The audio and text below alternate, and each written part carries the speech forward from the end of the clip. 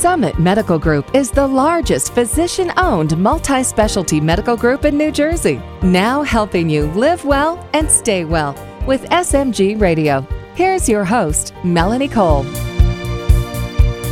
Do you have a desire to enlarge a naturally small breast or restore the volume in your breast that you may feel that you've lost during pregnancy, or any number of reasons that you would like to consider breast augmentation? My guest is Dr. Peter Hines. He's the medical director of the Plastic Surgery Center at Summit Medical Group. Welcome to the show, Dr. Hines. Tell us a little bit about why some women would consider breast augmentation. Well, thank you for having me, Melanie. I think that you, in your introduction, kind of described the most common reasons that women would come in for breast augmentation. It's usually younger women that have always had small breasts that have made them self-conscious and want to have them enhanced so that they feel more natural in clothing or bathing suit and more feminine. And the other reason is that a lot of times with pregnancies, women will lose a lot of volume in their breasts, and they just want to have that volume restored so that they can, again, feel more comfortable in their clothing. Okay, so it is about making us feel better about ourselves. Absolutely. I'm always taken back by women that come in. They're very shy, very self-conscious about their appearance. And then after surgery, just by improving the volume of their breast, they feel so much more comfortable in their clothing and much more confident. Okay, so what is involved in breast, because of course in the media and you've seen changes that are just unbelievable on some people. Sometimes it's noticeable, sometimes it's not. So how difficult a surgery is this, and how do women get started with it? So if a woman was interested in a breast augmentation, they would come in for a standard consultation. We would discuss their concerns and what they hope to achieve with surgery. We would take some measurements, and then we would have a detailed discussion about what type of implants we would recommend, the approach, the incision that we would use, what type of size they would expect it to be, the recovery process, and then formulate a plan and go from there in terms of scheduling the surgery. There's different types of implants that are available, and there's different ways that the surgery can be performed. It's not uncommon that a woman, when they come in for this type of surgery, may require a small breast lift at the time of the augmentation, or they may have some asymmetry of the two sides, which may need to be addressed.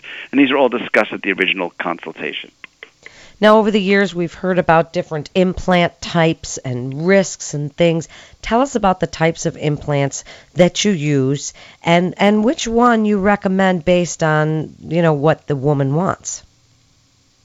Well, today there are three main types of implants. There's a saline or water-filled implant, there's a silicone gel-filled implant, and there's a cohesive gel type of implant, which is more of a solid silicone implant. And they all have their advantages and disadvantages. In the 80s and 90s, there was the breast implant controversy, which really revolved around problems related to silicone gel implants. That was a early generation implant that had a very flimsy shell that was very porous, and the gel was very liquid, and those implants had problems with breaking down and leakage. There have been many studies to show that these implants did not really cause any generalized health problems, but they did cause some localized problems because the implants would break. The implants today are now of a third and fourth generation product. They are much more durable in terms of the shell.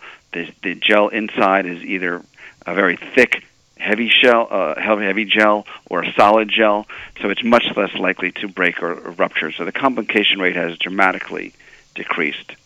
In terms of which implant I would recommend, it really depends on what the patient hopes to achieve.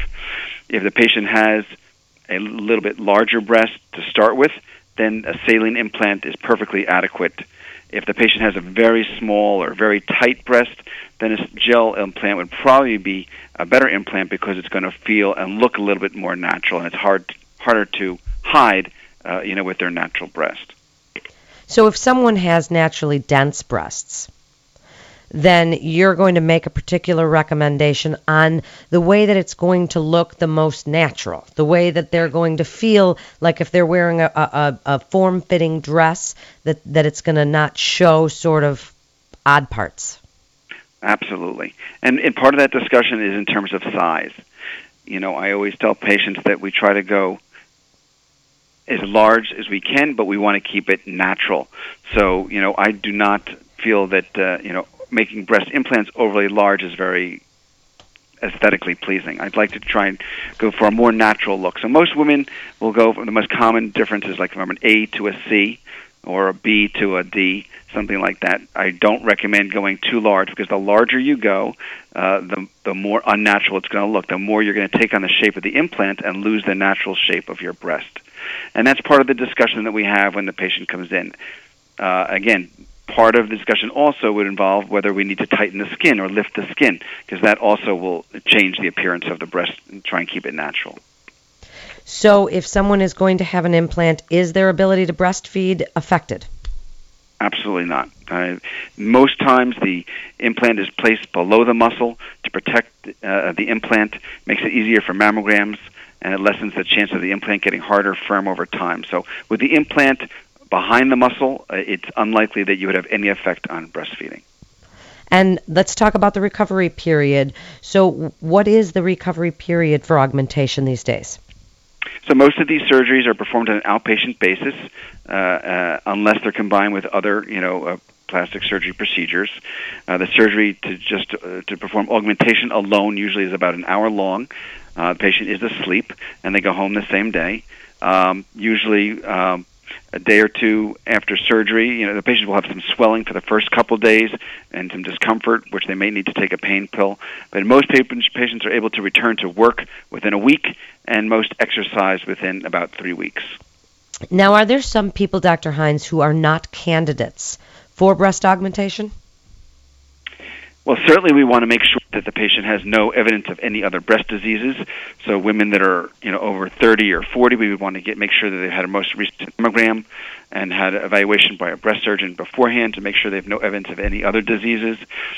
I would also probably not recommend an augmentation to a woman that is planning on having, children within a short period of time afterwards, just because her breasts are going to change with pregnancy, and it's probably best to reevaluate her once she's finished having children and do the surgery. If she was, 20 years old and wasn't going to have children until she's, in her late 20s or 30s, that's a different story. But I would not do breast augmentation right before you're going to have children, because your breasts are just going to change, and it's probably better to have that evaluated once you're finished having children. Dr. Hines, is breast augmentation typically a reversible procedure? It is reversible. So if someone comes in and decides, I don't feel comfortable with this size breast, we could either reduce the volume or make other adjustments, or you could even remove the implant without any harm to the breast.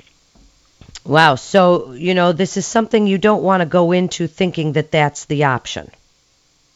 I mean, it'd be highly unusual. I mean, I've been doing this surgery for 20 years, and I don't think I've ever had a patient come back to me and say, you know what, I'm not happy with my new breast. Can you please take out these breast implants? So it is very unusual for a patient to want to have her breast implants removed. Patients are usually very happy and feel very good about themselves after the surgery, and the complication rate with this surgery is exceptionally low. What do you expect of patients before this surgery? Do they have to lose weight? Is there anything you'd like them to do before they go in for breast augmentation? I think the most important thing is to have a realistic outlook about what to expect in terms of the results. We want to make sure that the patient and the surgeon are on the same page in terms of the size and shape and what can be achieved. Often patients will have some asymmetries that they're not aware of, and I think those things need to be brought out in the original discussion. But generally, if a patient is in good medical health, then it's a very low-risk procedure. There's not any particular activity or diet that the patient would have to do in terms of preparing for the surgery. I usually would just recommend maybe holding off on some aspirin products or things that could cause bleeding, just around the time of surgery. And is this something that is permanent, or do they need to get the implants touched up 20 years later? The implants that we put in today are meant to stay in there. I usually tell people that unless they have a problem with their implants, the implants have changed shape or moved, or they've gained or lost a lot of weight, or the implants have gotten hard. If any of those things occur, we would certainly want to reevaluate the patient, and we may need to exchange the implant or do some, corrective surgery. But in general, most patients, the implants, as long as they have not changed or they're just as soft, I would not exchange them for any reason. They do not need to be necessarily exchanged just because of the age of the implant. And in the last 10 or 15 seconds only, Dr. Hines, please give us your best advice for women considering breast augmentation. Breast augmentation is a terrific option for women that desire to have a larger, more enhanced appearance to their breast, whether it be something that they've been dealing with all their lives in terms of small breasts or changes that have occurred in their breasts, after having had children. Breast augmentation can be combined with other surgeries, such as a lift, to give the patient a very natural look with very limited recovery and complication.